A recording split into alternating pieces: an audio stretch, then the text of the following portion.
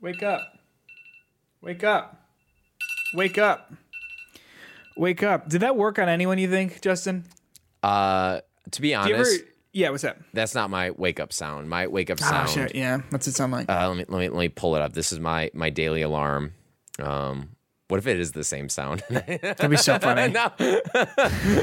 Okay, no. It's here we go. Here it's oh, it is. That is my wake up sound. It is the same sound? That's so funny. I just didn't recognize it as being a wake up sound. No, so I was listening to a podcast recently, and by recently I mean probably a full 12 months ago. That was people were talking about Spider-Man movies, and they were like repeatedly saying like Peter, like parroting a line basically from one of the movies, and I had the weirdest like. I thought I was asleep and having a very mundane dream. You know what I mean? That someone was like trying to wake me up. It was very odd. So I'm curious. Hey, did that work on you? If it did, let us know in the comments. All right, There's no comments. There's no comments in Spotify. There could be. Like that. I'm gonna set up my alarm. This is my extra alarm. It's called a math alarm. I'm gonna set it up so you can hear like what my emergency alarm is. It'll go off at in a minute here. But so I set alarms every morning. I have my like casual alarm and the one that I try to avoid at all costs because I have to solve math problems in order to shut it off. So that's kind of fun. It is. It like at least gets you like, it's also really loud and different. So this is like, I always set this one just like in the background 15 minutes after I'm supposed to wake up, just in case. Because, do you hear that? I hear that. Yeah. And then you got to solve math problems. I don't know if you see this in the camera that's here. So fun. So you have to do like 6 minus 6 plus 10. 10. Or 3 plus 2 plus 6. And then 11. Which one equals 10? So the top one does. So I'll press the top one. Oh. Okay. And then 9 plus 6 is 15. Minus 7 is 8. So it's the bottom one. The problem is if you just start clicking it, it'll like, you have to get 3 in a row to get it right. And like, if you just keep clicking it wrong, you keep having to restart it. And it's like, it's usually not a problem because I try to like at least set myself like once it's happening. But sometimes I forget to turn off this alarm. Sure. Like after I've already woken up. And then it goes off like 15 minutes after I'm already up. So I'm like outside walking the dog and my gloves are on and I'm like just having this annoying sound follow me everywhere. You still working on these 3 problems? I am. I can't multitask, and this is harder than I thought. All right. I'll say this: I every so often I have to change a new alarm sound because if I sleep through, like if I get used to it, I'll just like start sleeping through it. So I'm getting to the point where I gotta switch it up. I'm to the point. I don't know if it's because I'm busy, have a lot going on in my mind. I've been waking up before my alarm pretty consistently. I wonder if it's like a seasonal thing. Yeah. It's just like I'm up and I'm like, well, I guess I should try to go back to sleep now, but then I can't. And then you play the game of just putting the alarm 15 minutes back, and then Yeah. Anyway, it's like heck getting old. You know what I mean? This is the things that we talk about. These are the exciting, riveting things that we have to say in our intro. Sometimes life is uninteresting, all right? Sorry. It's Hitbox.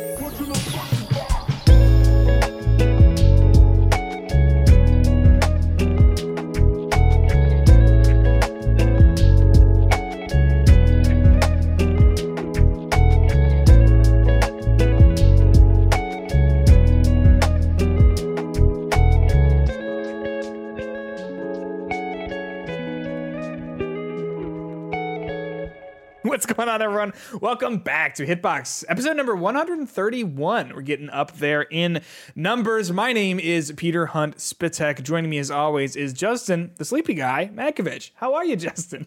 I'm doing pretty good. So we've started the house hunt.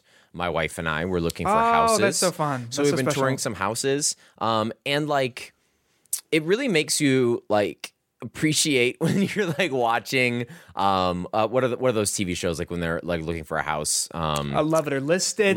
Anything like that. Like anything on HG. Yeah, TV. because it's funny when it happens to them and you can like sit there and shout at them about what the right house to pick is, but when it's your turn to be the one picking the house, it's like different. So I've got a question for you. I asked this to my brother when he bought a house, and he didn't really have a good answer for me. Like, if you told me right now, like, okay, Peter, you have to move into a house, I would have enough stuff for about 2.5 rooms, you know? would you say that you would be able to fill a house, or is that what a house is for? That you start a little empty and then you sort of fill it with things and love as you go.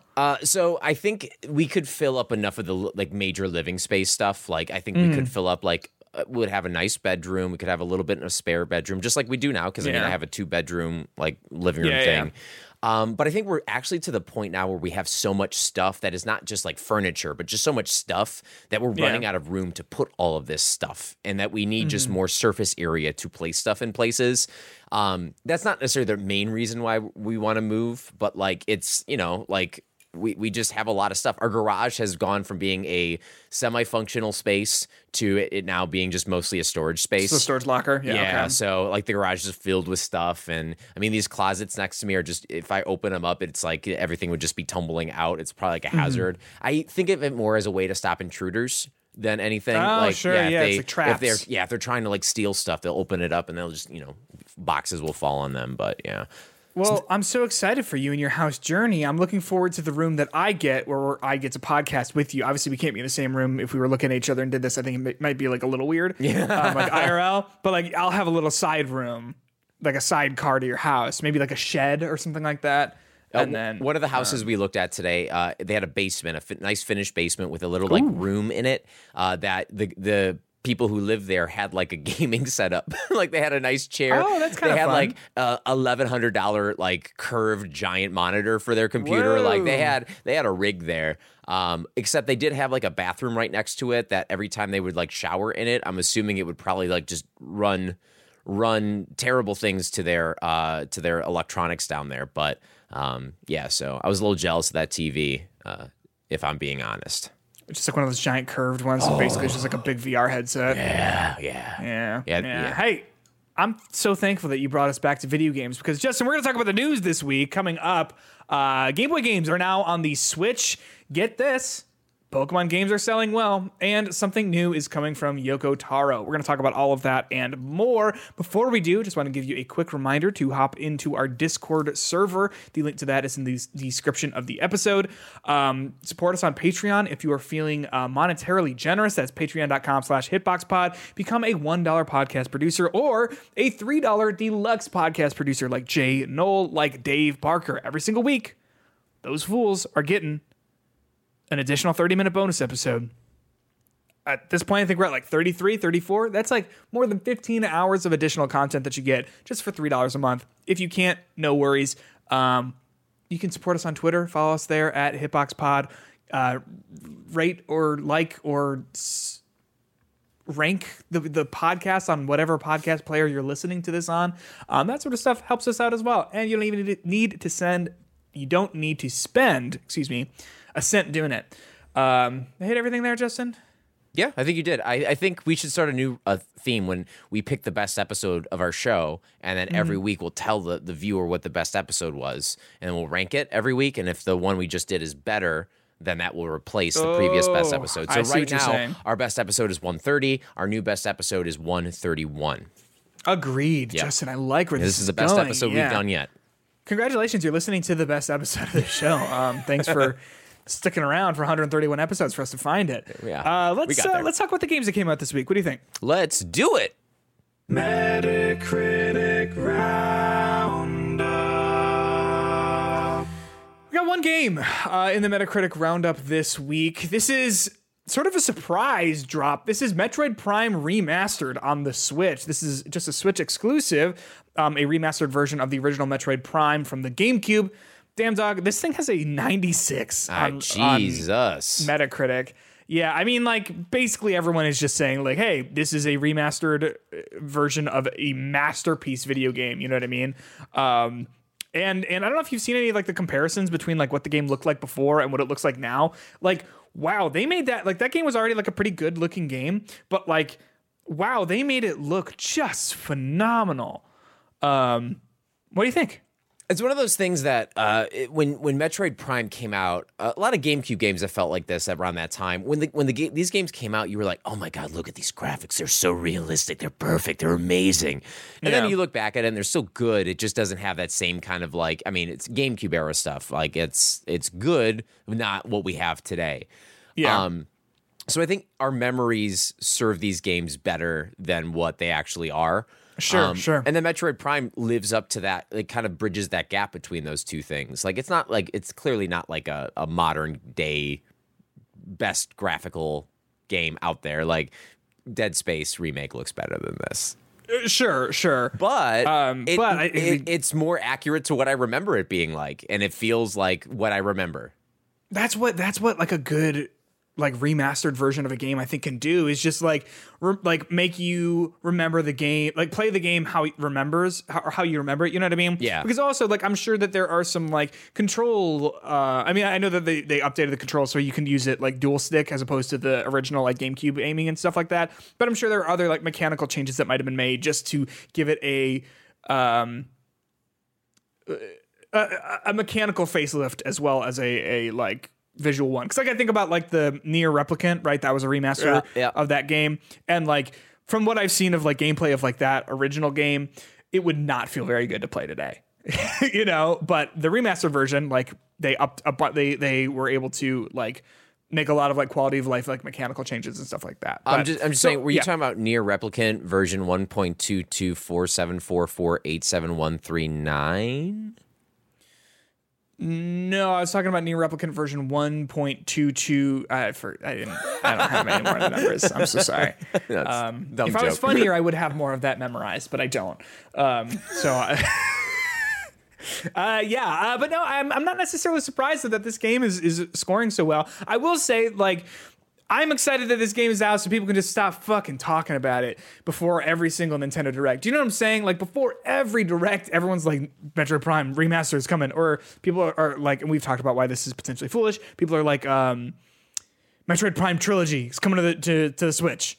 We're like, I don't know, because that third game is made for the Wii exclusively with motion controls in mind.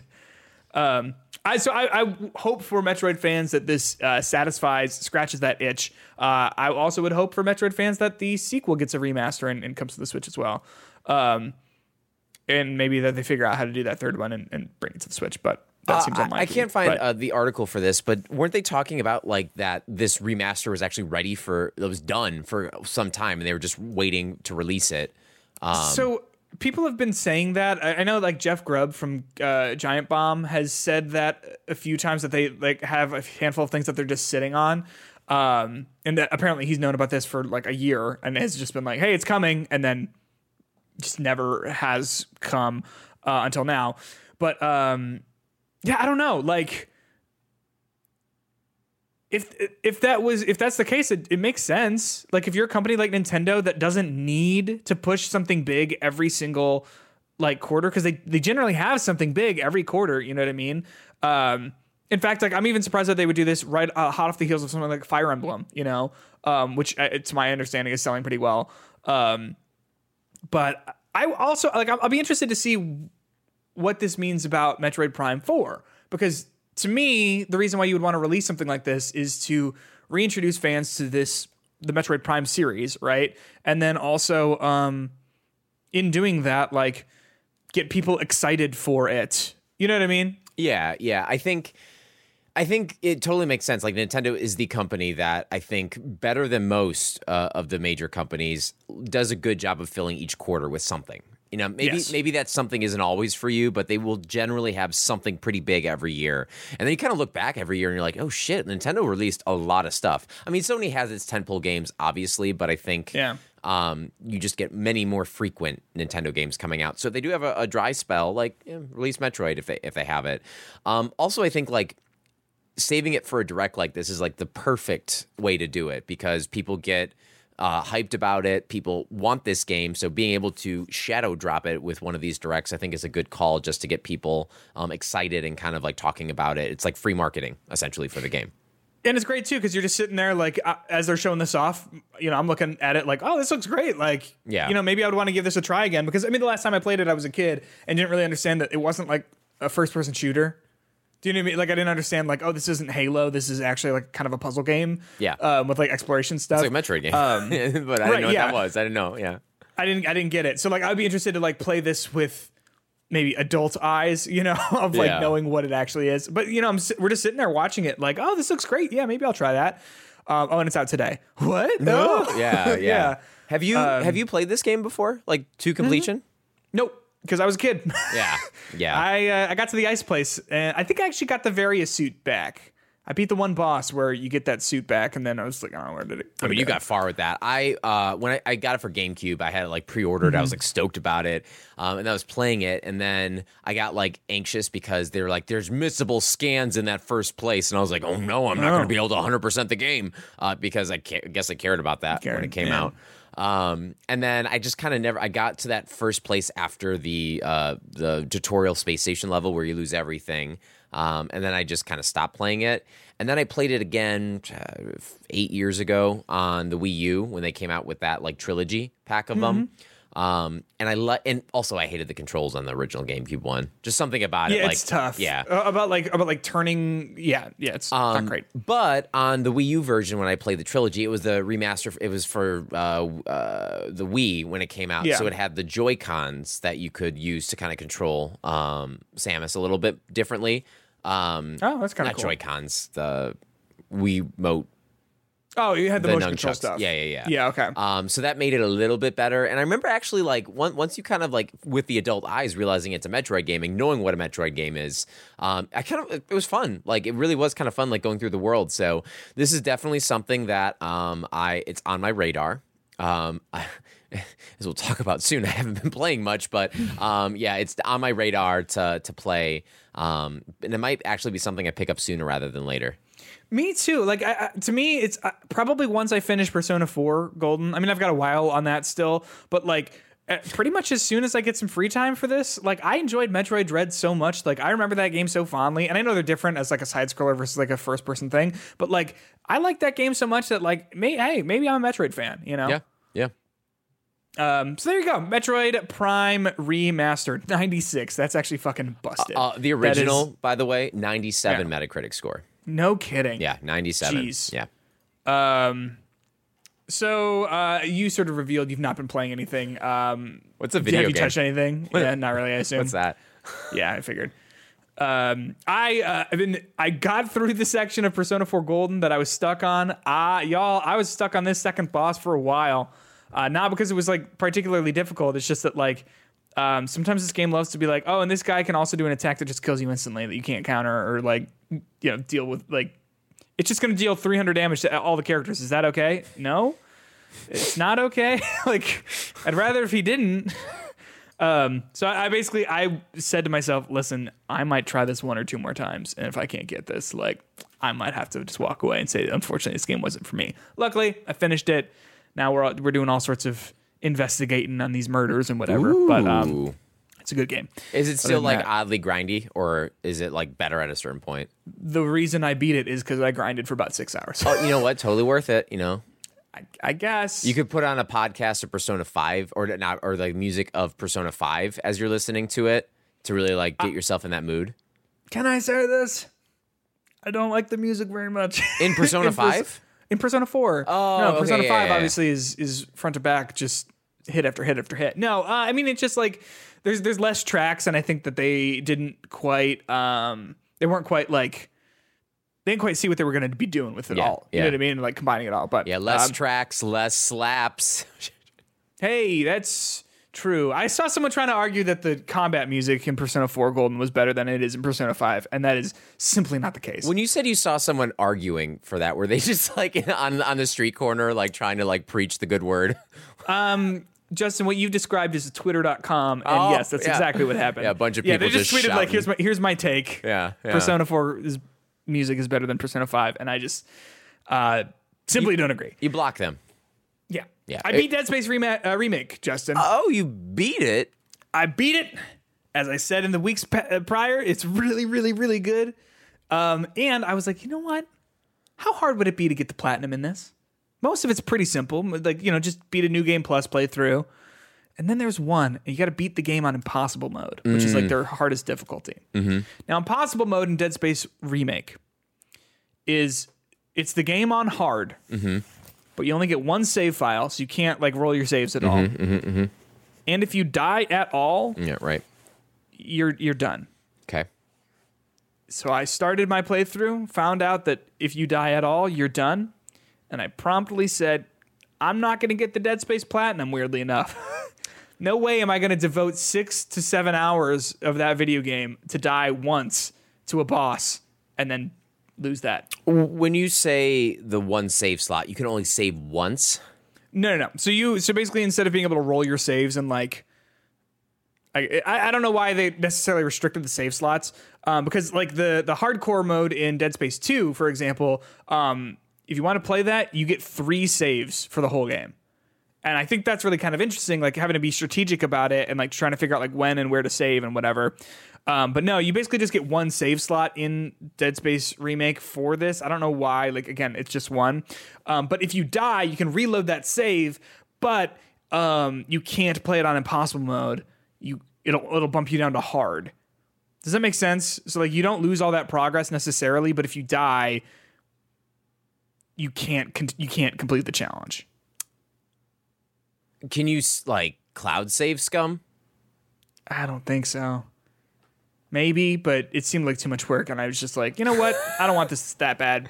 If this was gonna be fun, maybe, but it seems like it wouldn't be fun. So. I mean, like, big red flag, folks. You gotta make the platinum fun, and that's not fun. That is just tedious. Yeah, yeah, and frustrating. It just seems like I would just be frustrating. Like I would get super far or not at all, right, and then just die, and like, oh, that's my time. But there you go. Justin, you want to talk about the news? What's that? Yeah, I was gonna say, like, when you die, it's like you float in space and you just say Maria, and it's just the hand from the original. Ooh, I like that. That'd be kind of fun. I always like that imagery, and they did it once and then never did it again. Yeah. Let's talk about the news. Cool. Let's do it. Oh, Justin, the big thing here. The Nintendo Direct. Obviously, we talked about it a little bit with the Metroid Prime remastered stuff, but we got a pretty meaty Direct. It was about 40 minutes long. There was a lot of good stuff shown off here. I just want to throw it to you real quick and hear what your general thoughts about the Direct were. Yeah, so I thought a lot of good stuff. I mean, I'm glad. Like, here, let me quick rundown. Tears of the Kingdom looks good. Yep. I mean, at this point, do I need to see more about this game? No. Did I ever, to be fair, did I ever need to see anything about this game for me to know I'd love this game? No. I have this worry that the hardware is not going to be able to run it well. I'm thinking back to the original Breath of the Wild. I only ever really remember there being issues when you go to the place with the Koroks where the Master Sword is. You know what I mean? That's the only place that I remember like getting any significant issues. But yeah, I agree. But like, I also think like that was a game that was designed initially for the Wii U, and then they kind of pivoted to put on the Switch. That's true. So, and the Switch was a better piece of hardware anyway. And I think once you are solely making this for the Switch, scale gets bigger because the scale does look like it is bigger in this game. So I just have this sneaky suspicion in the back of my head it's just not going to be as perfect as I would hope with it. But again, this is just me maybe being a little bit negative. They know what they're doing clearly. Hopefully they can prove me wrong, and then the game turns out to be awesome. Because do you think I want this game to be bad? Of course not. No one does. No. I want this game to be everything the first game was. And again, if it's just what that is, I think it's awesome. But can I say though, like in that trailer, it was like, hey, I hope you miss these 3 same fucking enemies because there's more of them. Yeah. And that does not fit. That doesn't like my issue with Breath of the Wild a little bit was like at a certain point, like it's just all the same because it's just all the same enemies, right? Like there's the tiny goblin guys, there's the big goblin guys, and there's like the Lionels, and that's kind of it. You know what I mean? Yeah. Like there's like a handful of other ones, but like it was all pretty samey. And to just see them all show up, like there's more of them. It's like, oh gosh, no. Obviously, I'm looking forward to it, and we'll play it and whatever. But I will say this trailer to me it didn't really show like anything that I thought like looked like totally new and totally like 100% unique. Do you know what I mean? Yeah, I mean, I think the traversal stuff looks like it's going to be a big deal. Oh yeah, that's fair. That's actually very fair. Like the way to get around the map, the focus on a lot more verticality, not just with the maps themselves, but the enemies. I think could kind of change things up a little bit to make it different enough, and like focusing on above the world combat and stuff. I think will make it a little bit more interesting. But I also think a trailer like this is pretty clever with making the game look more cinematic than the game will actually be. Because, I think part of the thing with the game is like the initial game, they had those cutscenes and those memories that you'd kind of cut back through. And it really wasn't that big of a part of the story. That makes up like 20 minutes of a 60 to 100 hour game. So they could cut pretty clever in this to make it look like it's different and special. But yeah, I think for me, worried about scaling, worried about it not running well. And I think there is enough new stuff to it that makes me excited with it. But again, if I just have a new world to explore, that's all I ask for. That's the thing too. I think the mechanics of that game are so unique in terms of like just being like a fun sandbox physics sim that it'll be interesting to see like what they do with it. And like hopefully to me that's what if anything I hope they really lean into, which does, as you pointed out, seem to be what they're doing with the traversal stuff. I'd forgotten about that, but yeah, Zelda. I'm looking forward to it. What else on here caught your eye? So I went back and redrafted Advance Wars 1 and 2 reboot. Did you? Camp. Yeah, I'm gonna get that one this time. Get those points for that game that came out. It's coming out in April, right, or something like that? Yeah, it's coming out in April officially. And that was like that whole thing that the Ukraine war kind of pushed it back. Some people actually were able to download the game still, and were talking about it. And it was like a fully completed game at that point. So I'm glad whatever prevented the game from coming out, whether it was the war's impact on the studio. I'm glad that they got resolved to a point where they could release this game. But another game that was ready, but they decided to move back for reasons that are valid, I think is great because Nintendo could do this and they've done it before. I don't think last year Nintendo suffered for not having this game out. So release it when it's ready. They did just fine. Yeah. Yeah, so you get lit on fire by Pikmin 4? No, it's freaking Pikmin. It looks okay. Like I'm sure it'll be fine. I was sort of talking with my roommate. We were laughing a little bit. I'm sure Pikmin fans are watching this, been like, oh my gosh, like it looks so good. Yeah, There's like a dog or whatever. All three of them, I guess. But I'm probably not gonna play this. This comes out in May, unless I have to for work. But have you ever Pikmin'd? Nope. I played the first one. I had the first one on the Cube. And it just was that thing. And I know this has since been resolved, but like that timer on top of things just made it something I never wanted to play. Sure. And I know they removed that in later games. And they made it more like you still had a day, but like you didn't have to like get out at a certain time. But that was always just something that initially made me kind of stand back from it a little bit. And I'm sure the game has like, it's good. Obviously people love it, but I don't know, just not my vibe. If it's your vibe, I'm happy for you. And this game is finally out. And who drafted this game in our critic? I believe it was Dave. But yeah. So he might be wrong. He might be eating well. He might be. I mean, that'll review well because it's a Nintendo game, and like those games. I mean, and Pikmin are good to my understanding, but yeah, I don't know. I guess we'll see. You know what I mean? Yeah. Let's see. Pikmin 1 was an 89. Pikmin 2 was a 90. And Pikmin 3 was an 87. But hey, Pikmin, that was a 69. A good score. Is that the one, the Pokemon Go kind of thing? Or the walking one? Don't you dare make fun of I don't even know the name of it, so I guess Pikmin Go, is it? Or Pikmin Bloom. Pikmin Bloom. Yeah. I'm actually, as we're speaking right now, I am turning on my Pikmin Bloom app. Can't wait to see all my friends. Did you forget about us? Yeah, they're all like dead and famished and like they're wilted. It's probably updating actually.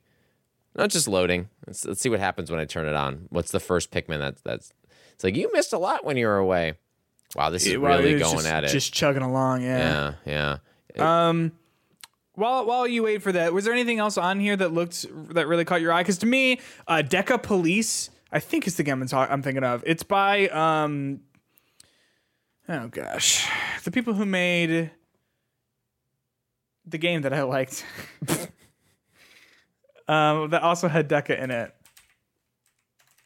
The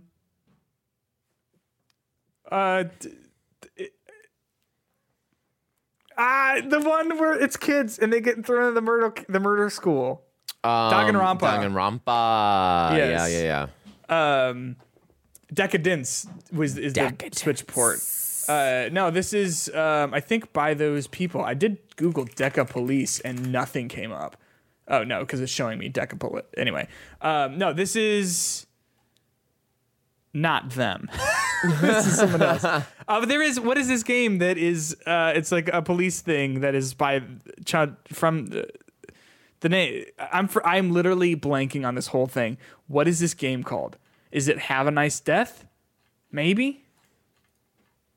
Have a Nice Death video game. Nope, not this. Danganronpa. Who makes this game? Spike Chunsoft. Who is currently making what? This Wikipedia page is a mess. Master Detective Archives. Yeah, Rain Code. They showed this off and it looked good. I'm so sorry. That was so everywhere. No, we got there. We got through it. it. Things that kind of stood out to me other than that, the one by the Don't Nod. Harmony, The Fall of Reverie. Yes, that one. That stuck out to me a little bit. I don't know if it's going to be good or not. I was like thinking like, should I pick this game up? Should I draft this game? Is this going to be a good one? I don't know. Time will tell. I don't know. Time will tell if it's going to be something good. But that kind of stuck out. I can't speak English right now.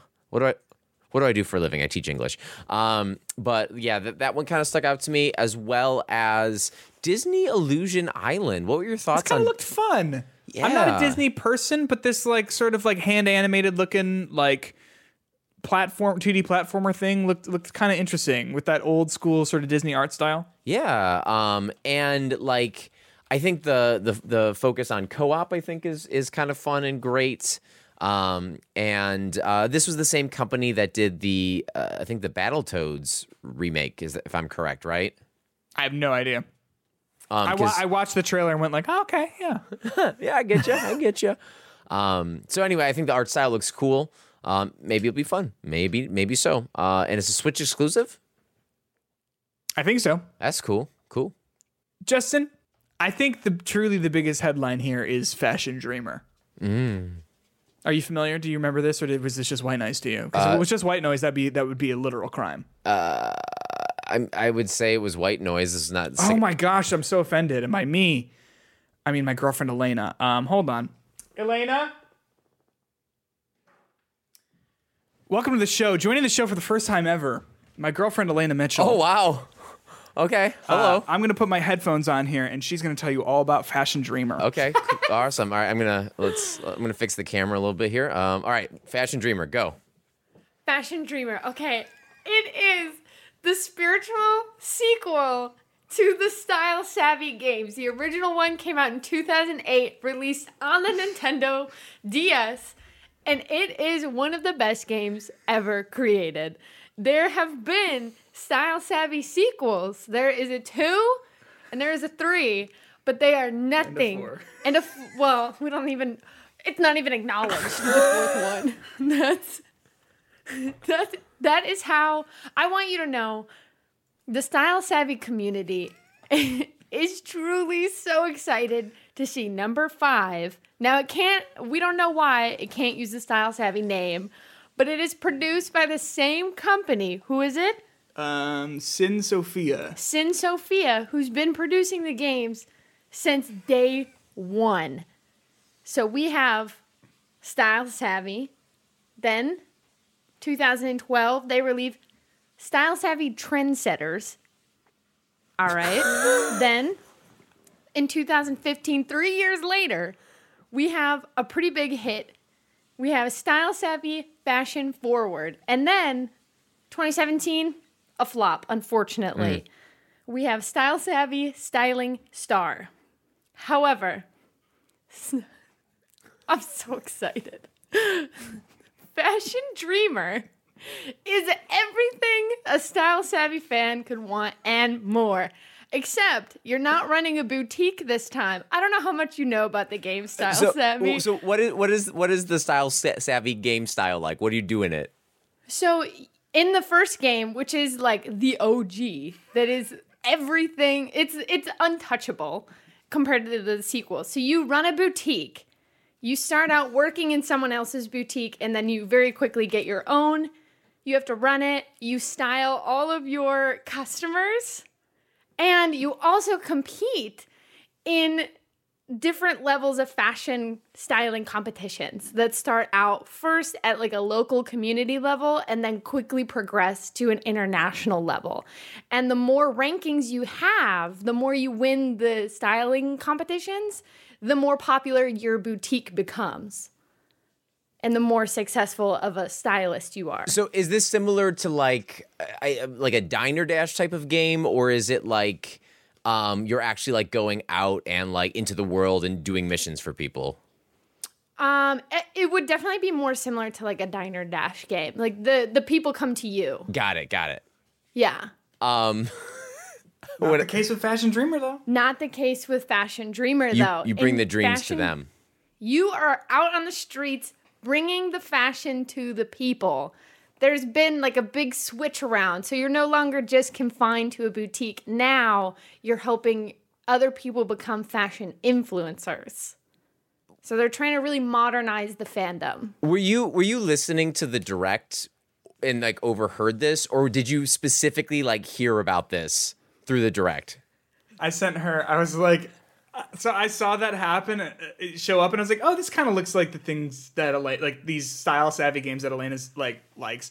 And then I saw on Twitter the next day people being like, holy shit, it's happening. And I was like, wait. I sent it to her. I was like, is this the thing? Is this your thing? And she's like, yes. We saw on Nintendo's Twitter page, when they put the trailer on Twitter, it has 12,000 quote tweets. Oh my God. All from the Style Savvy people. All from Style Savvy fans. people. Like, people are super stoked for this. It's one of the biggest like takeaways from the. I'm not super tuned into these kinds of things, and it's the only thing that I know happened from the Nintendo Direct. When does it come out? Later this year. They don't know. There's no date yet. All I'm saying is this better be a special bonus episode Let's Play of this game when you show us what this game is like and why this game is amazing. Absolutely. I would be so happy to do it. I want you to know my knowledge about the Style Savvy games is extensive and deep. So I'm happy to come on here as an expert.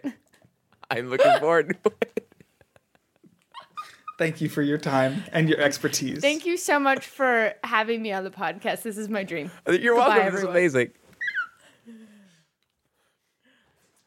I think we need some new theme music. For her. Yeah, like for the Style Savvy corner. Was that our first ever guest? I think it was. I was not expecting that at all. We were talking about it, and she was like, "Can I fill in for Justin on a show, and we could talk about Style Savvy?" And I was like, "You could probably just come in. Like, that'd be funny." Oh yeah, no, I love that. I love that a lot. But also, like, 100% sincere. Like, she 100% is so excited for this.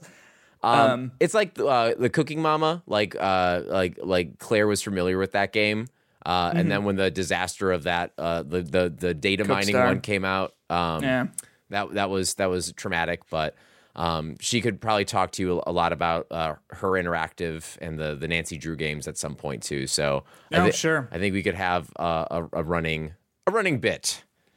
Agreed. So was there anything else from the Nintendo Direct that caught your eye?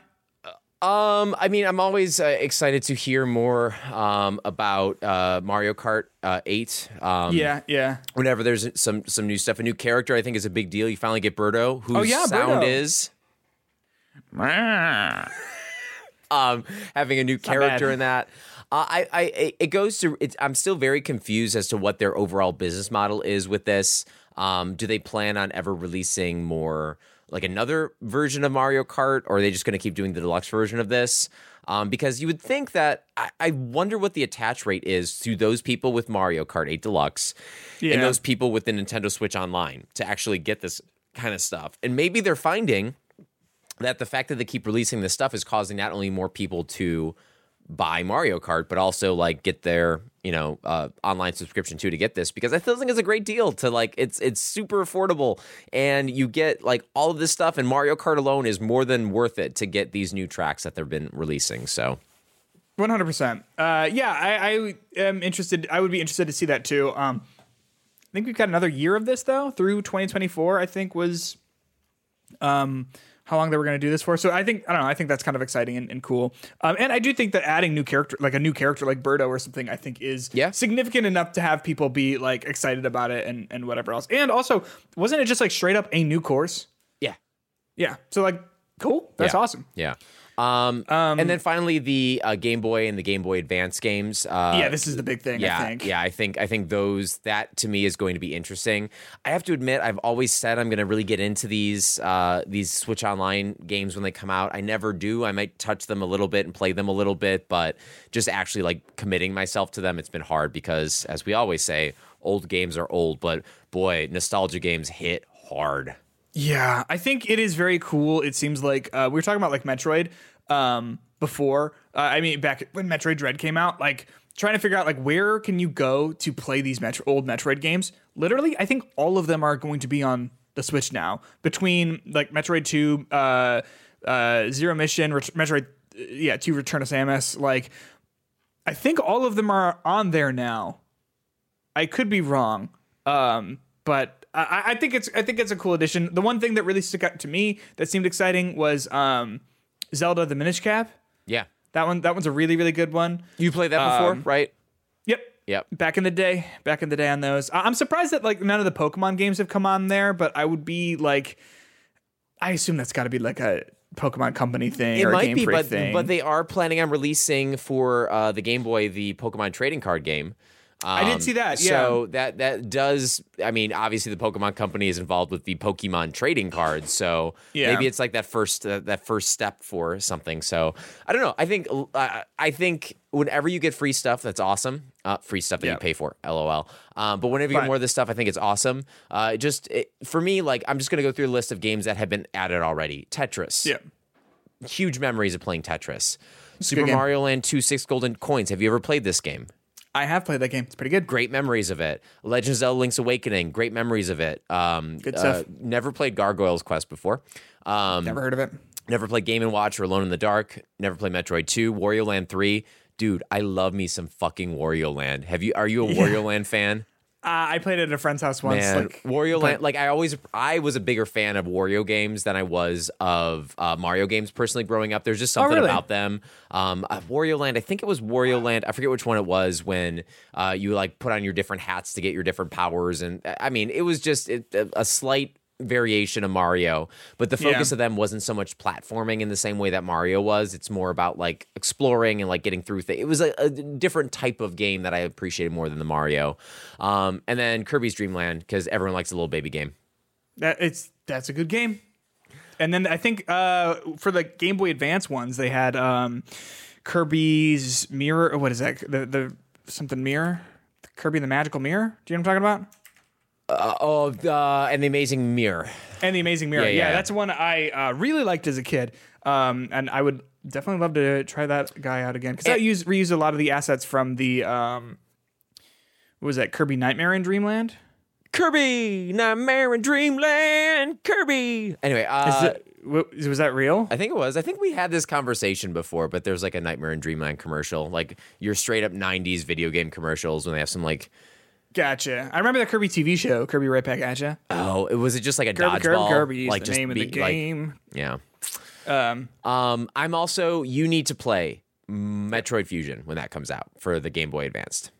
Is that good? Yes. One of a very interesting conceit to it. Basically, it's one of the most clever ways that you lose your suit.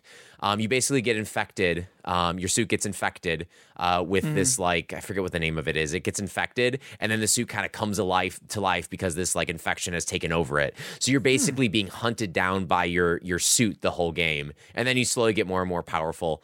But like, it's just a cool little story, cool reason for losing all your powers, and it's just a good game. I remember very fondly. My mom bought it at the Kmart in Wisconsin for me out of nowhere. It was just No kidding. She bought it for me. I was at my grandparents' house, and then she came home with it, and she's like, "Here's a gift," and I was like, "Yay!" That's awesome. I'll play it. Yeah, it's apparently a Metroid fan now. Yep.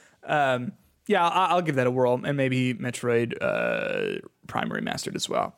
I always think anytime that these companies just sweeten the deal with whatever subscription service you're paying for, I'm always into. So there you go, Nintendo Direct. Justin, can we talk about Nintendo sales numbers for just a second? Sure, let's do it. So the Nintendo Switch has now sold 122.55 million units, which for comparison, the 3DS sold 75.94 million, and the Wii U sold 13 million. I don't remember how many the Wii sold. Let me look that up real quick. How many? 15, 20. 101.63 million. So, I mean, the Switch is already just, I mean, to say that the Switch is a popular system is like such an understatement, right? Like, I would say that they have like, people keep saying like, oh, Switch 2, when's that coming? Switch 2, when's that coming? I kind of feel like they don't really have an incentive to really do that right now. Like, they have just so many people are using the Switch right now. You know what I mean? I'm curious too if that encapsulates Switch OLEDs and Switch lights, but I mean, 122 million is so many. It's insane. Where does that place it on the all-time video game consoles? It's got to be up there. Selling consoles of all time. So number one is the PlayStation 2 at 155 million. The DS, the original DS, is number 2 at 154 million, and then the Switch is number 3 at 122 million. I mean that in and of itself is insane to think about. I mean, PlayStation 2 when that came out, that was like a huge. Nintendo DS, huge. Nintendo Switch coming up there, and I don't think there's any signs of slowing down, to be honest. No, and I just think like for me, it is the console where like if someone is saying like, hey, I'm looking to get into video games, like Switch, get a Switch. You know, like you should get a PC.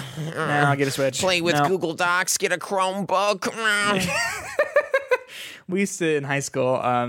We figured out a way to get Doom running on the Chromebooks, and then we swiftly got those taken away from us. The other big bit of sales news for Nintendo as well is that Pokemon Scarlet and Violet have already sold 20 million units combined, which is fucking crazy. Like that is so much. Mm-hmm. I mean, it just goes to show, like, hey, people love Pokemon, right? Also interesting here is that Splatoon 3 sold 10 million units, half of what Pokemon sold, but still, I mean, I think that's pretty significant. I know that Splatoon is, like, huge in Japan. And then Nintendo Switch Sports sold 8.61 million as well, which is surprising because, like, I've not seen anyone talking about this game ever since it came out. You know what I mean? Yeah, I mean, it's like one of those things. I think it might be like people buy it for fun, and then they just not for fun. They buy it but because 8 million people, right? Like that is significant. I don't want to like be reductive with this, but I do think that that's like a casual gamer's game to get. Like, I remember what Wii Sports was like. This was a good game for that. Let's get it to play with our family. And I know the game isn't like as all encompassing as Wii Sports was, but still games there that people play, party games, now that we're back to face-to-face family parties and we don't have to Zoom things anymore. No, that's fair. That is a decent party game, especially if you're a fan of the original Switch, Wii Sports. Just for reference, though, I looked this up. Switch Sports sold 8 million. Resident Evil Village sold 6 million, like over 6 million. Dude. That's crazy. To compare those two, and obviously they're completely and Resident Evil Village has come out in so many different things. Yeah. I don't know how accurate that information is at this point, but 100%. I trust you implicitly. Oh, good. That's a good amount of I do have to say, pressure. I am 20.6. Of the 20.61 million units sold, I am 2 of those. Congratulations. Thank you. And one of them hasn't even been touched yet. So Yeah, I touched mine for about 5 hours and said, maybe I don't need to play this anymore. I don't like how I said that. yeah, I was waiting to see where that went. It came out and then sort of just sat there. So I'll let that be what it is. Yeah, But people love Pokemon. Go figure. There's been an interesting sort of development with this Activision Blizzard Microsoft deal. The UK, its sort of regulatory board for business and whatever is called the Competition and Markets Authority.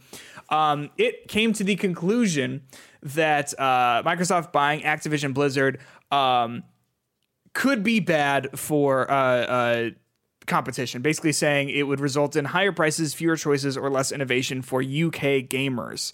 It also thinks that Call of Duty and some of the other franchises that Blizzard owns, I mean, obviously those big multiplayer things, could be big in the way of growing cloud streaming for video games, and that Microsoft owning all of that could potentially be bad for the development of that industry, that market, however you want to call it. So basically, the UK's CMA came up with some potential solutions to get around this. It seems like they didn't just say like, no, you can't do this. Bye. They said like, okay, we don't know if we love this idea, but what if we did this? Potentially, they said like it might be a good idea to sell off part of the business, part of Activision Blizzard that like deals with Call of Duty, because Call of Duty is so big on its own. Sell off like just Activision in general, the publisher, the studios that are under that wing. So just be buying Blizzard, and then selling off both the Activision and the Blizzard parts of it. Obviously, like that would be a huge hit, but there are things sort of outside both of those big names that Microsoft could still do a lot underneath. But what do you think of this? I think it's interesting. I mean, I think when all of this started off, I mean, this has been going on for what, year at this point? When was this deal announced to be? June. Was it June? So almost a year of this going on at this point. And at first, when Sony was kind of being the squeaky wheel here and being like, oh, it's going to hurt us, we're all kind of like, all right, Sony, yeah, whatever. But it just seemed to be snowballing more and more. More and more people are saying things about this. I mean, $69 billion is a huge chunk of the market, right? Like that is a giant thing. And I think it's easy for me to sit here and be like, oh, 69 billion, whatever. But like to really think about that, that's huge. That is so much money. By the way, it was January 2022 that they announced. Oh, okay. So really, it's been over a year at this point. Yeah. Yes. And I think the ideas here that they said with the higher prices, fewer choices, or less innovation for UK gamers, I think you could say that with everything. I think we talked about that before, about how it's creating less choice and less abilities for not only the gamers, but the companies themselves and like where people work. And it might start slowly chiseling away at some of these smaller companies, making it harder for them to compete with a larger company like Microsoft. And, that leads to more industry stress, there's so many like trickle-down effects that a move like this could make. And while I don't know how much of that stuff will actually end up happening, I do think that it has the potential that it's scaring regulators in order to like try to like stop this. And I just don't. This is one of those things that this is a bigger thing than just video games that we're talking about here. This is a giant tech company taking a giant company. And I just think, me personally, I did not necessarily see this happening or going this way, or people being so resistant to this. Ultimately, will it mean that's not going to go through?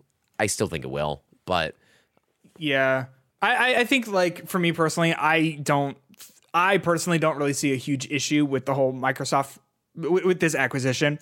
But I do think it is good that it is under so much scrutiny and that it is being investigated so heavily, because anytime someone makes a $70 billion purchase, like it should be like they should be looking at that and making sure that it all checks out. And hey, ultimately, if they decide that it doesn't check out, you got to respect that decision as well. I think that's sort of what you're saying, right? Like, yeah. I don't know. Like, it would be interesting to see them get like not buy like buy all of Activision Blizzard and not pick up Call of Duty. You know what I mean? Like I think that would make sense if they are trying to reduce the impact that this would have on the industry. But yeah, I don't know.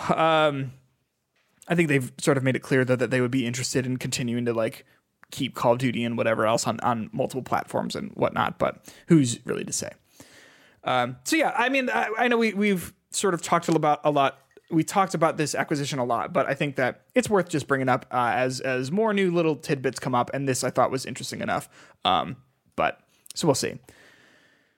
Yoko Taro is a creative man who we love here. He is responsible for the Nier series and the Drakengard series, and now is going to be working with Sega to create 404 Game Reset, a mobile game that is interesting. He's been sort of doing mobile game stuff recently with Nier Reincarnation and then now this. And didn't he do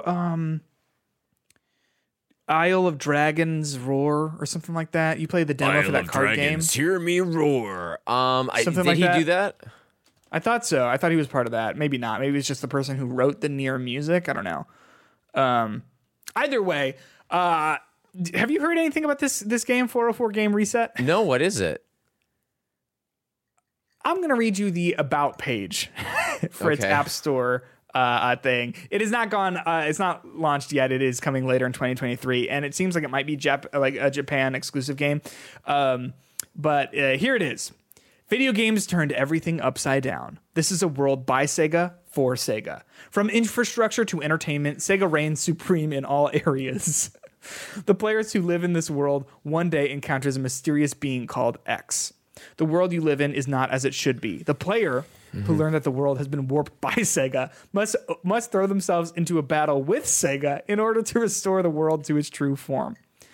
A cast of beauties themed after legendary Sega games. You've got Outrun, Afterburner, Virtua Fighter, and Virtua Cop. Basically, it is a series. It is this mobile game that imagines all of these Sega games as anime girls. And I don't know what sort of game exactly this is. It seems like it's going to be something of an action game. There's like a 7-minute sort of trailer breakdown that you can see. This is weird, man. This is something that only Yoko Taro would come up with. What do you think about this? What do you think about this?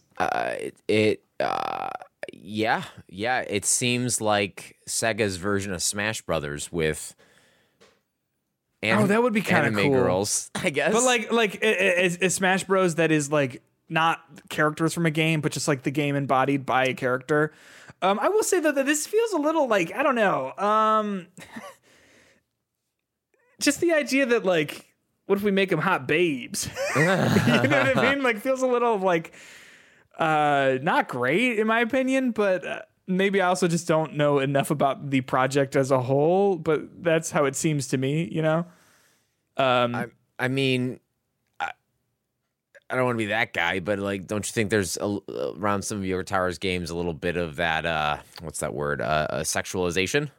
Misogyny. Yeah. Yeah. Like I always thought that like we talked about this obviously with Nier Replicant, that like Kaine, her character design is just so wild for her as a character, and like it just doesn't make sense. Really It feels interesting like it's just, like, eye character. candy. Yeah, really interesting Yeah. character. But then like, yeah, absolutely, just like kind of like literally the opposite of what this character would be. yeah. And then I think that the way that Nier Automata sort of addresses sexuality, I think is actually kind of interesting in terms of like, it is, I think, trying to be a subversion of that. Like you play this game, you think it's going to be about sexy robots, but it's actually not. It's like a very deep thing.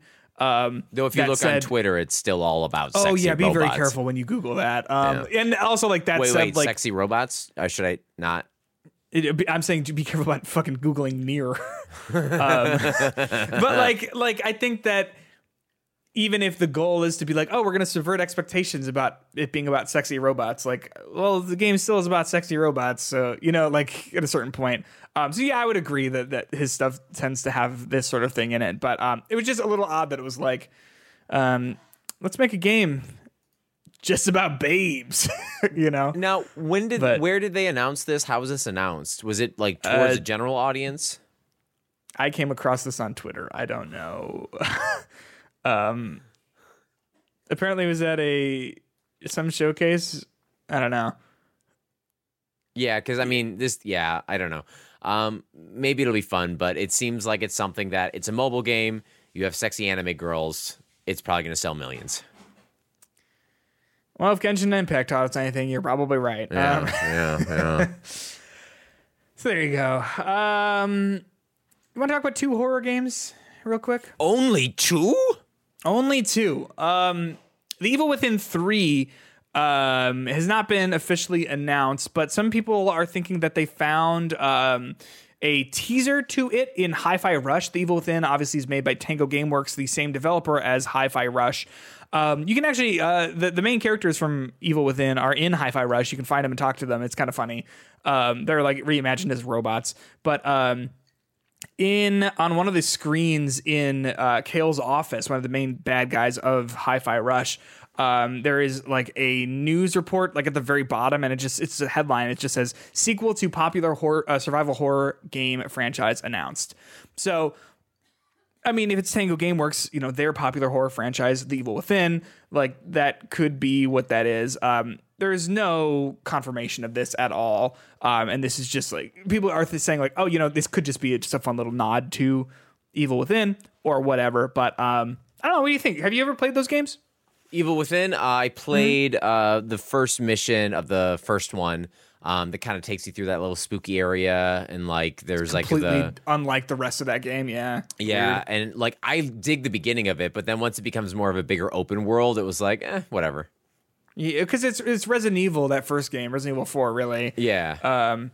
And then I never played the second one. I've heard the second one is actually really, really good. I've always wanted to. It just slipped by me. Did you beat the first one? What's that? Oh, sorry. Did you beat the first one? Yeah. Yes, I did. It also like didn't have a very good story. I mean, it was just kind of nonsensical. Like, we're just gonna take you through some horror environments. Yeah. Okay. As a Resident Evil fan, as a recent convert to being a super fan of Resident Evil. Yes. How does it stand up next to Resident Evil games? Not great, but like if you finished all those games and you're looking for something like it, like go ahead and pick that up. You know what I mean? Have like you heard it's of probably books, really Peter? cheap right now. Pick up a book.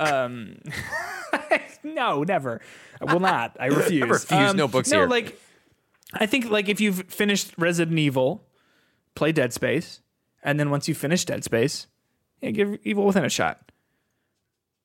Does that make sense? Yeah.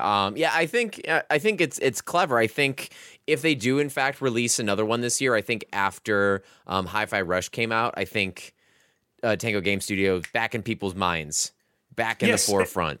Hey, we're gonna release another game from the makers of Hi-Fi Rush, Evil Within 3, because that will probably sell better than just another Evil Within.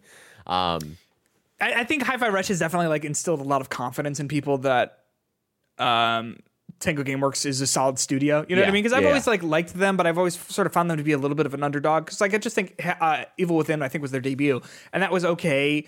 Evil Within 2, people seem to really like, and then Ghostwire Tokyo was pretty mixed. I really didn't like it that much. And then Hi-Fi Rush obviously is such a big hit and it's really good. So hopefully this is indicative of the momentum and quality they might have moving forward. But so there you go. That's the Evil Within little bit of news. And then Alan Wake 2. I know I am fucking absolutely stoked and excited for this game. Apparently, according to Remedy, it is like playable from start to finish. Now, that doesn't necessarily mean that it is ready to go, but just that production is to a point where the game is like has taken solid form, and that you can stories done potentially. The maybe potentially like a lot of environments are done, or like at least level design could be done. To me, hearing this makes me think this game will for sure be coming out this year, unless something big happens. I don't know, but. To be fair, I don't know game production, how that works. I think it's closer than I initially thought it was.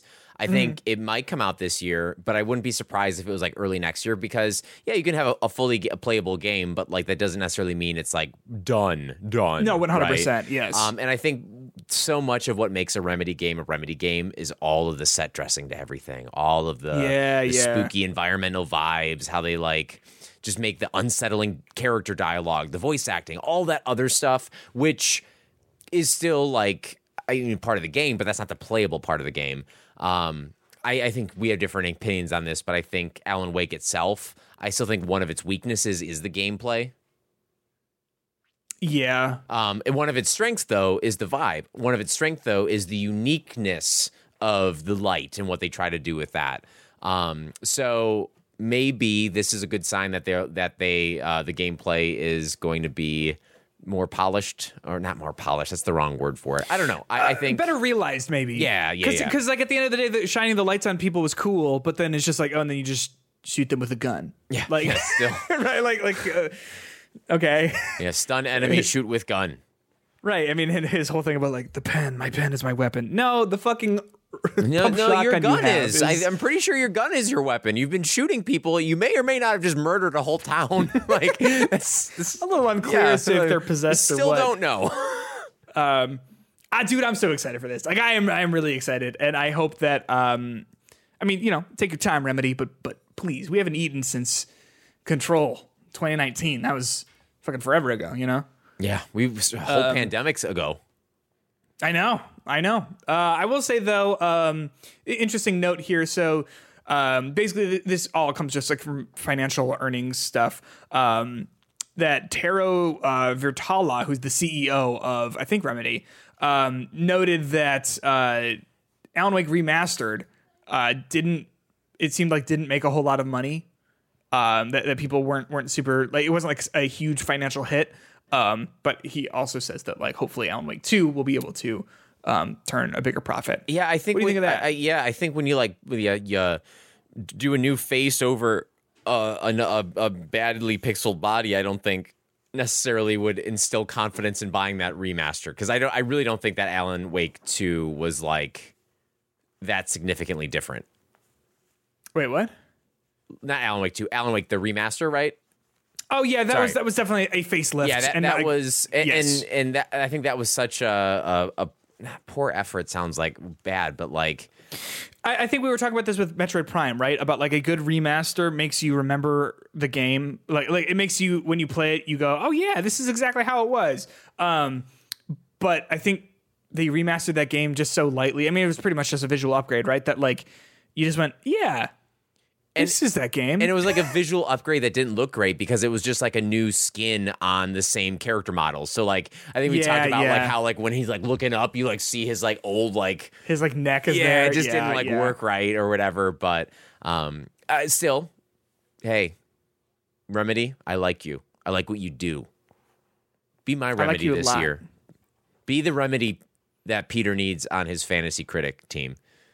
I'll say this, if Alan Wake 2 comes out this year, it will probably, I mean, like, unless something happens with it, it will probably be my favorite game of the whole year. Oh, wow. And Zelda's coming out this year. Zelda's coming out this year. I played Dead Space Remake, like Resident Evil 4. There's like a lot of good stuff coming out this year. You'll play the Style Savvy game. Fucking Fashion Dreamer, whatever that is. Yeah. I probably will play that. What if that becomes your game of the year? Fashion I believe Dreamer. it. Yeah. I believe it. Yeah. Anyway, Justin, what do you think? You want to talk about The Last of Us TV show? I do. So, Justin, what did you think of Last of Us Episode 5? I'm blanking on the title. Endure and Survive. Endure and Survive. It made me change my outfit just right now. Did you hear? That's how much. Those are my thoughts about it. Just like, boom, different. You know what's outfit. wild? Different outfit for me. Haircut. Whoa, that's how good the episode was, right? Yeah, it's almost like we're recording this different date and time. Maybe that transition was clunky. I don't know. I haven't edited the episode yet. Hopefully my sound levels are okay, but we will. Yeah, it'll be fine. We'll deal with that we're going to endure and survive. We're going to endure and survive. What do you think? Okay, so I base 95% of my life off what other people say about things. Okay. Right now, episode 1 is sitting at a 9.2 stars out of 10 on IMDb. Episode 2 is a 9.2. Episode 3 is a 7.9. Isn't that fucking wild? Homophobia, my friend. Yeah, it hurts. Episode 4 is 8.5, and episode 5 is 9.6. Peter, this might be controversial. Mm-hmm. I know what your thoughts on this episode were. Mm-hmm. I thought this was the clunkiest episode yet. Really? So to clarify, I really liked it. Yes. Why did you think it was clunky?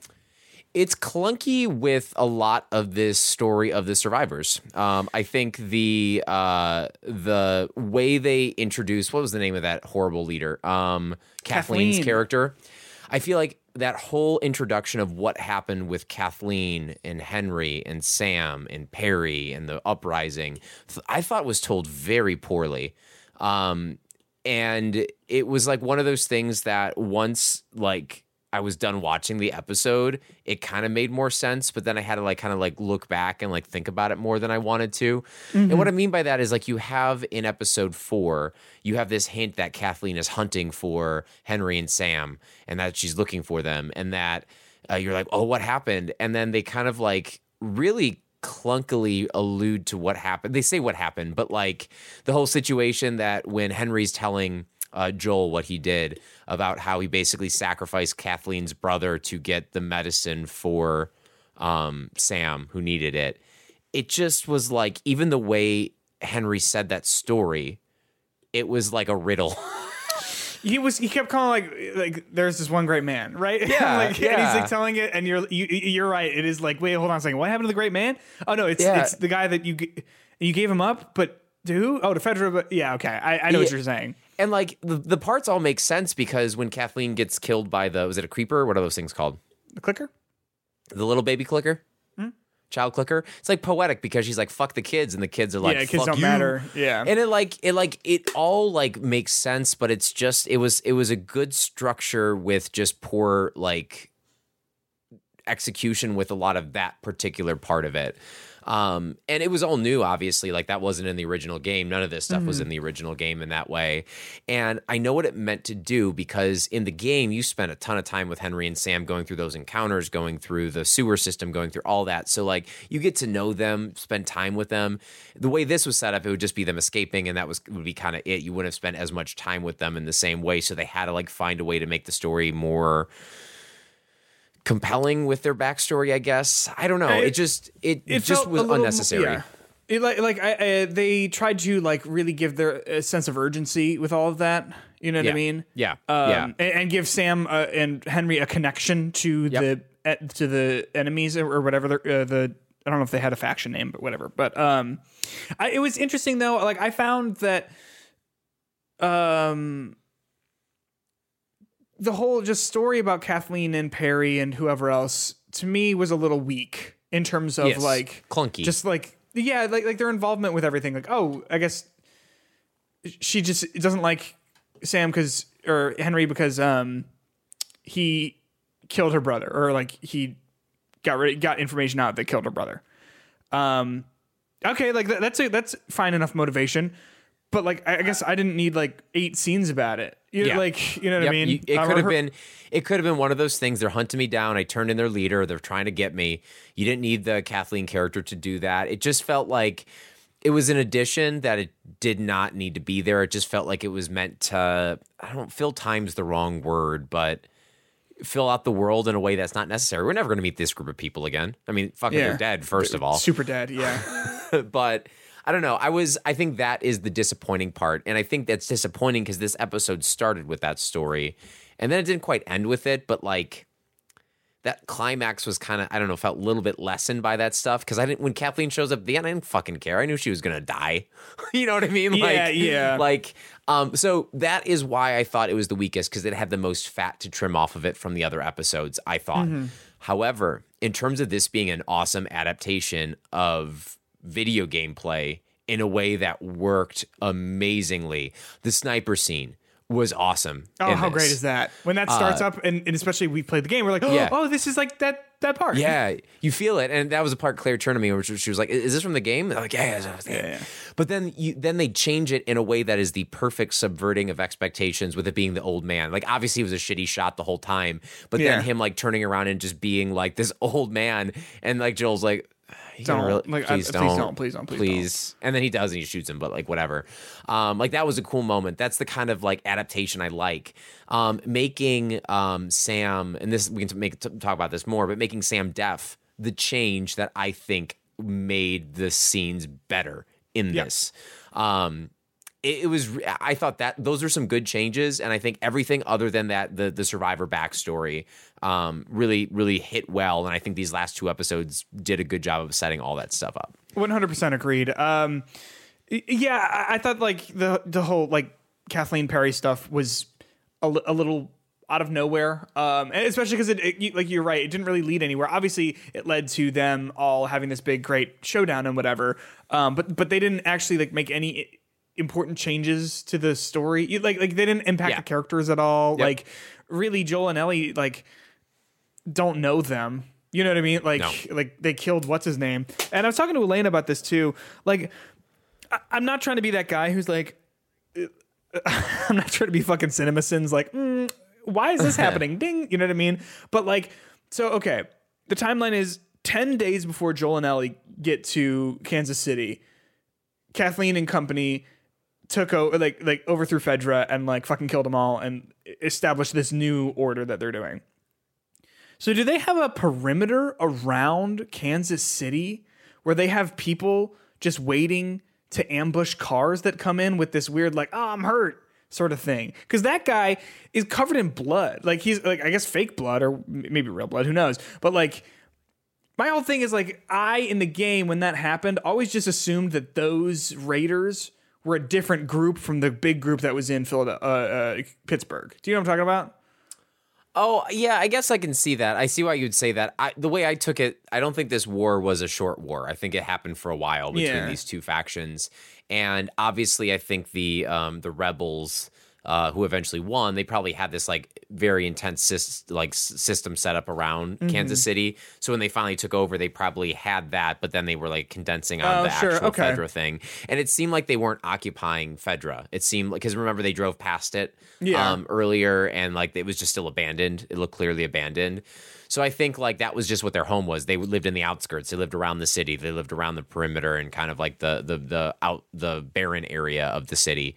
But yeah, I think some of that stuff, when you really start to like put a laser focus on it, that's the shit you should have explained. The overtaking, like, why wasn't that the thing that was shown? If you want to humanize Kathleen's character, having her and her brother in that moment, like, be leading the uprising, and then you have a moment where you have Henry, who's an awesome actor, by the way. Great. I think he did things really well. I thought if that stuff was shown at the beginning in this flashback moment, then it would have set up everything without having this awkward dialogue between Henry and Joel that we really didn't need. We could have seen, like show, don't tell. Yeah. Show me what happened. Don't just tell me what happened. Again, missed opportunity in that thing. So I hope they don't continue to just do that stuff when they try to like make the survivors always have backstories when they don't need to. And I also think like if you could have given us more, I would have taken more time with Henry and Sam. Over, with Joel and Ellie, or even just on their own, like over just these. She's in her childhood bedroom, I guess. Talking with Perry, and he's just there. And even him, like his character, like I thought the way he's like sitting there looking at the I almost said creeper hole. What is this, Minecraft? Looking at the hole that was like in the basement of that area. I thought he was like questioning Kathleen, and then all of that was just for a quick turn of his character to be like, "No, I'm with you no matter what." Yeah. And I've seen a lot of people like hating on this woman, Kathleen, and the actress, like. It's fucking her responsibility to like. She did a fine job. Like she did a perfectly fine job at like acting with the scenes and whatever. You know what I mean? Like it's just that the writing I think was a little odd. It did seem a little bit like Minnesota Mom takes over a town. That's fair. That's fair. Sure. But I will say I thought it was a nice new sort of flavor in terms of like. I've seen The Walking Dead. I've seen a million sort of like apocalypse stories where like the leader is this gruff person, you know what I mean, who like is commanding and scary and gets things done. But like in that first episode, I really liked when she's talking to the doctor and he's like, they had a gun to my head. What do you want from me? And she pulls out the gun and she puts it in his head and she's like, have the necessary requirements been met for you to start talking? And like, I don't know. I thought that was like a new sort of flavor of this like character archetype. But what did you think of that final fight, that final battle, Dean? Good. I liked it. I think it started off with a plot point of convenience, with the truck landing in the basement where all the people were. And I understand how like that was just like there's this underground tunnel network, but isn't that what Henry, Sam, Joel, and Ellie went through? Like that was a little unclear. Like that the area they went in was safe. Yeah, but they were safe there. But this any other basement, you just go in there. It's going to create this whole. Again, it started off with a convenience plot instead of it making more sense why that happened for me. But I think any of the behind the scenes stuff that they did, a lot of that was practical. Yeah, and I fucking was so surprised. Yeah, and they showed a couple actors in like motion cap suits and stuff, so like they still were using human actors to do that, and then putting some CG on top of it. I forget if this was in the podcast or if this was in that after the episode clip on the TV show. That clicker in the car, she actually did that. That weird like flip over. Yeah. Oh, weird. That's cool. In that like, and like just like that attention to detail about like using real human movements that you can't necessarily capture as naturally with animation, I thought was such a cool move for them, and I thought it looked really cool throughout. Like that was just crazy, but I do think it was a little too chaotic. And like when you're following Ellie around, it's like, dude, you can get bit and survive, but you would have been like torn apart by something. Like it's just your bullets are flying, things are like crossing every which way. It was almost too chaotic. I know what you mean, but I think that it has to be that chaotic for someone to be able to slip through the cracks, right? Like if there weren't as many people, if there weren't as many clickers, like I think you might have had. Like there would be more attention on each individual person, you know what I mean? But the fact that there were like so many soldiers and whatever. But I mean, as soon as they started pouring out, I'm watching it with my roommate and we're like on our feet. Like that is so many, just like, oh my gosh. You know what I mean? Yeah. My friend said that it was a lot like watching the Battle of Winterfell, except you could actually see what was going on in this episode because it wasn't so dark. Is that from Game of Thrones? You haven't seen Game of Thrones, but it's this like big climactic battle, like one of the last episodes in the last season. And the darkness was so bad you couldn't see anything that was happening. That's awkward. But this one, it was lit well. You had the fire in the background, which made no fucking sense. But like you had the fire in the background that just lit everything up and gave it this awesome glow with the gunshots and everything. Then you have fucking Joel from like in the video game sitting there just like pow, pow, pow, like just like a fucking champ with that thing. And we were talking too that like what's cool with Joel and Ellie in that scene is that they're sort of they're super in sync. You know what I mean? She's like, he sees what she's doing and he's like, okay, I got to clear the way for her. And she's sort of like communicating with him like, okay, I'm running to that car. You know what I mean? Or I'm good. Yeah. Sam and Henry, we're going to go grab. I thought that was an excellent scene. And fucking Jeffrey Pierce, Perry, Tommy in the games, gets grabbed by the bloater and it gets him, like they get you in the game, does the head thing. Yeah. Oh, that's good. That's some good stuff. We were, like I said, like on our feet for that whole scene there. It was nice to see him though, because like I don't know, it's been a few episodes since we've seen a clicker or like had one be a threat. You know what I mean, in any meaningful way. And I imagine we're probably not going to get a whole lot of them next week with them going to Wyoming and everything, from what it seems. I think next episode is going to go all the way to the campus. Yeah. Like it's going to probably end with him getting, future spoilers, like it'll end at the cut before winter. Yeah, I would say that's possibly true. Because we were looking through like how are they've got 9 episodes, so there's 4 episodes left. Like where does this go? I think that's a solid thing to think. I assume winter's probably 2 episodes. Yeah, because I think you could wrap it up in one. You know what I mean? Of spring. You could, yeah. But yeah, I don't know. But anyway, like, yeah, I thought that this was a super, super excellent episode. I do agree with everything you're saying about like Kathleen and that whole storyline being a little weird. Can we talk about the ending of the episode? Yes, please. Did you like it better than the game, or did you like it the same as the game, or did you like the game better? So are you talking about the difference between the way that Sam and Ellie talk at the very end? Pretty much from the talking scene to the end of the episode. I think they are different. I think it is very clear that this show is trying to really heavily foreshadow the final choice that Joel makes at the very end of the show. It's doing what I did in my headcanon the whole time and making it understandable why Joel did what he did. Yes. So like you've got Kathleen saying kids die all the time. Like what, you think you're special? You're going to sacrifice everyone else for your kid, right? And obviously, like, are we allowed to spoil The Last of Us? I think I don't know. I think we just talk with what we have for the most part. Let me say this: you've probably played The Last of Us if you're hearing this. But yeah, like I think, or at least know because you're in on video game stuff. Like I think that they are foreshadowing really excellently what the final, like the stinger of the show is going to be of what Joel decides to do with Ellie and all that sort of stuff. Because even then, you get that sort of foreshadow with Bill and the note that he leaves for Joel. Same thing with Tess when she tells him to leave and all that sort of stuff and save who you can save and all that sort of stuff. I think they are foreshadowing that excellently. And I think that her conversation with Sam at the end, it doesn't foreshadow any of that stuff, but like it does show you a sweeter moment instead of being a little bit more like bittersweet, because like when it all goes down with Sam in the game, like she's kind of a jerk to him. Like he asks, like, do you think you're still like, he asks the same question of like, is your soul still in you when you're a clicker? And she's basically like, no, you can kill them like fucking animals. Anyway, good night. and that's like the last thing she sort of said to him, and it was kind of shitty. You know what I mean? Whereas in this, they have that sweet moment of like, I'm going to stay awake with you and I'm going to try and heal you in whatever else.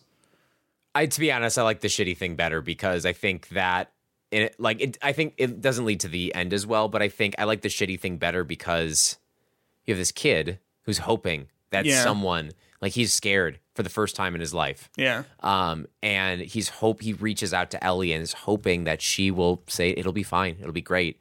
And then she crushes his dreams. Yeah. And like, if we're talking about like a tragic way to go, like to me, not having the hope at all is almost worse. Yeah. And I think that punched me a little bit harder, though those fuckers got me in this episode. When he's looking out in the morning. Yeah. He can't hear her. Yeah. So he has to go out. So she has and to... like that makes that scene make more sense, first of all. Like he didn't just rip her up in the middle of the night. But like it just makes it just such a sad moment almost. Like he still can't hear. Yeah. I think that was more powerful for me. I think I know what you're saying with liking that sort of like bitter end to it, but I feel like it ends so abruptly and so bitterly with Henry that I appreciate a moment of sweetness, especially when she's like, I'm gonna try and heal you with my blood, because she didn't know. I'm glad it didn't work, because that would have been a whole fucking thing. I'm like, this is a big deviation. You know why I thought the light spoilers here. You know why I believe personally Joel made the right choice, and this is proof. Because fucking, what are they gonna do with their? They don't know. What are they gonna do? They don't have the technology. They don't have the scalpels. Also, a vaccine for a fungus? Fucking stupid. What? It just is on you. Stupid. Yep. Wash your hands. Anyway. Clearly the blood didn't do it. So I'm just saying. Saying. Yes, but like that's the thing, right? Like she tries it, and I appreciate that because she doesn't know. If she's been told that her blood is really important or that she's very important, so yeah, give it a shot. But yeah, just so sad. Just what does that do with her character, though? What do you mean? Like, I think that makes so much more context with her character in an interesting way. Mm-hmm. She tried and it failed and it didn't work. What does that make her think? She says, I'm sorry. Yeah. Like, she broke the promise. She tried. She thought she could make it work and she didn't. I think that is way more complicated for her in what happened in that scene than what happened in the game. Agreed. So, I don't know. I thought that was a really interesting choice that I think, regardless of if I like the more bleak ending better, I think it still creates enough intriguing character motivation for both Joel and Ellie. Yeah. And then ultimately we saw the moment when Joel's just like, Can't lose this girl. Yeah. And he cements that at the very end there. And I think it's good. It's good stuff. Good stuff. The other thing I like in the episode is when they're in the sewers and he looks at her and he's like, "Get your gun out." And she like sheepishly like pulls it out of her pocket and he like looks at her like, "Are you fucking whatever, we're going." You know what I mean? Like, I told you your backpack. Yeah, what a solid episode.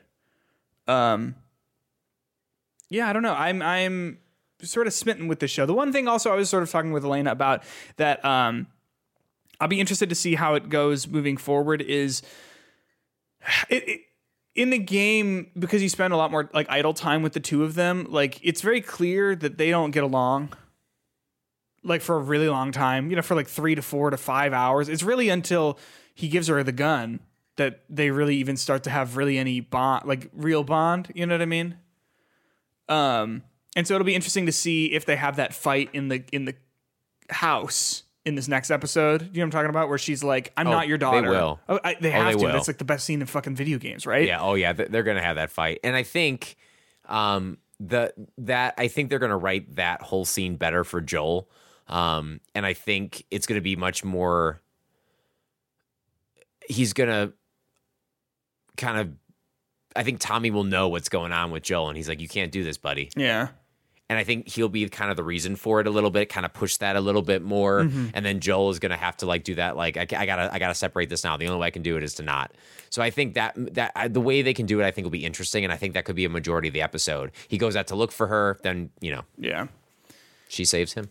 Yeah, I'm looking forward to more. I mean, it's just I like this is the first time I think I've said this in previous episodes in a while that I've been just so like put in with a TV show. You know what I mean? Especially week to week. Not since Frasier back in the day. Yeah, not since Teenage Mutant Ninja Turtles, the animated series back in the day. Do you remember when you were kids? Yes. Like, I didn't have the concept that a new episode every week came out. So, like, you just miss, like, an episode sometimes, and then you just wouldn't know what happened. We weren't big TV kids. Not that we like, not on purpose necessarily. It just was like we'd just rather be playing Smash Bros or whatever. You know what I mean? On your TV. Yeah. Yep. So there you go. Last of Us episode 5. Thumbs up, thumbs down. I'm thumbs up. I'm like the 75%. Yeah. Because there's that little 25%. Kathleen, you could be gone. I will say Perry just doing his Tommy voice the whole thing. And that fucking beard, man. Looks like, great. Dude. He looks great. Woo. His hair looks great. 10 points. Yeah. He found all the beard oil left in the apocalypse. Yes, he did. Yes. I think I made that joke did. last week. I think he did, but it is poignant. Because all the same. it's so startling, you know? It's a great beard. It is a great beard. Well, hey, that is our show. Thank you so much for listening. As always, we do appreciate it. Remember that you can find our Discord server. The link to that is in the description of this episode. You can hop on over to patreon.com/hitboxpod, become a $1 podcast producer, or a $3 deluxe podcast producer like Jay Knoll, like Dave Parker. Get those bonus episodes. Today we're talking about Sony's 2023 in terms of its video game releases and our predictions and thoughts on all of that. I think that'll be an interesting conversation. Last week we talked a lot about reviews and the way that IGN seems to view its review scale and its review process, which I thought, I don't know, I found that to be a very good conversation.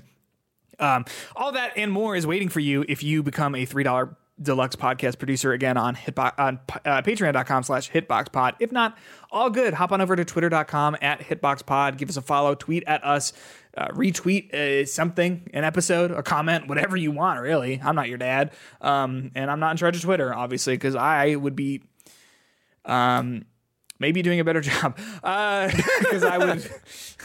I'm not saying I'd be good at it, but I am saying like I know how the platform You wouldn't works. be so confrontational with your patrons. You know what I mean? And you know what else I wouldn't do? I wouldn't fire people for just telling me that I'm not like a popular person. Like I know that. Like I know I'm controversial. Peter, you're popular. No, I'm saying like I don't have however 100 million followers on Twitter and low engagement because I'm a weirdo that no one likes.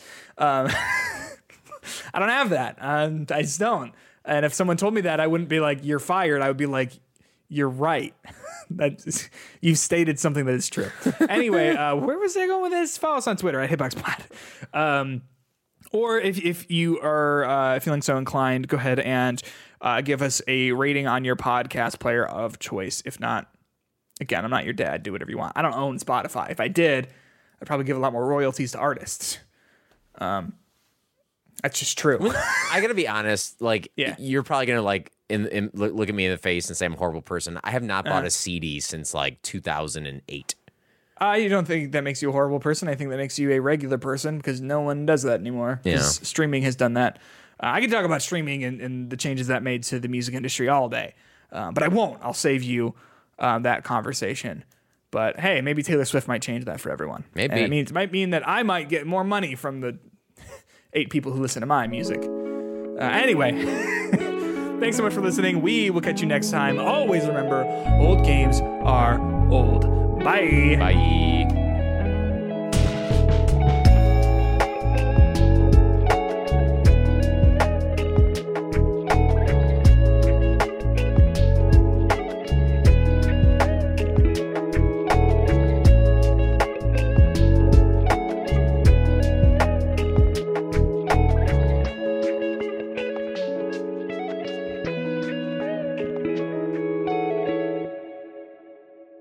I'll stop recording.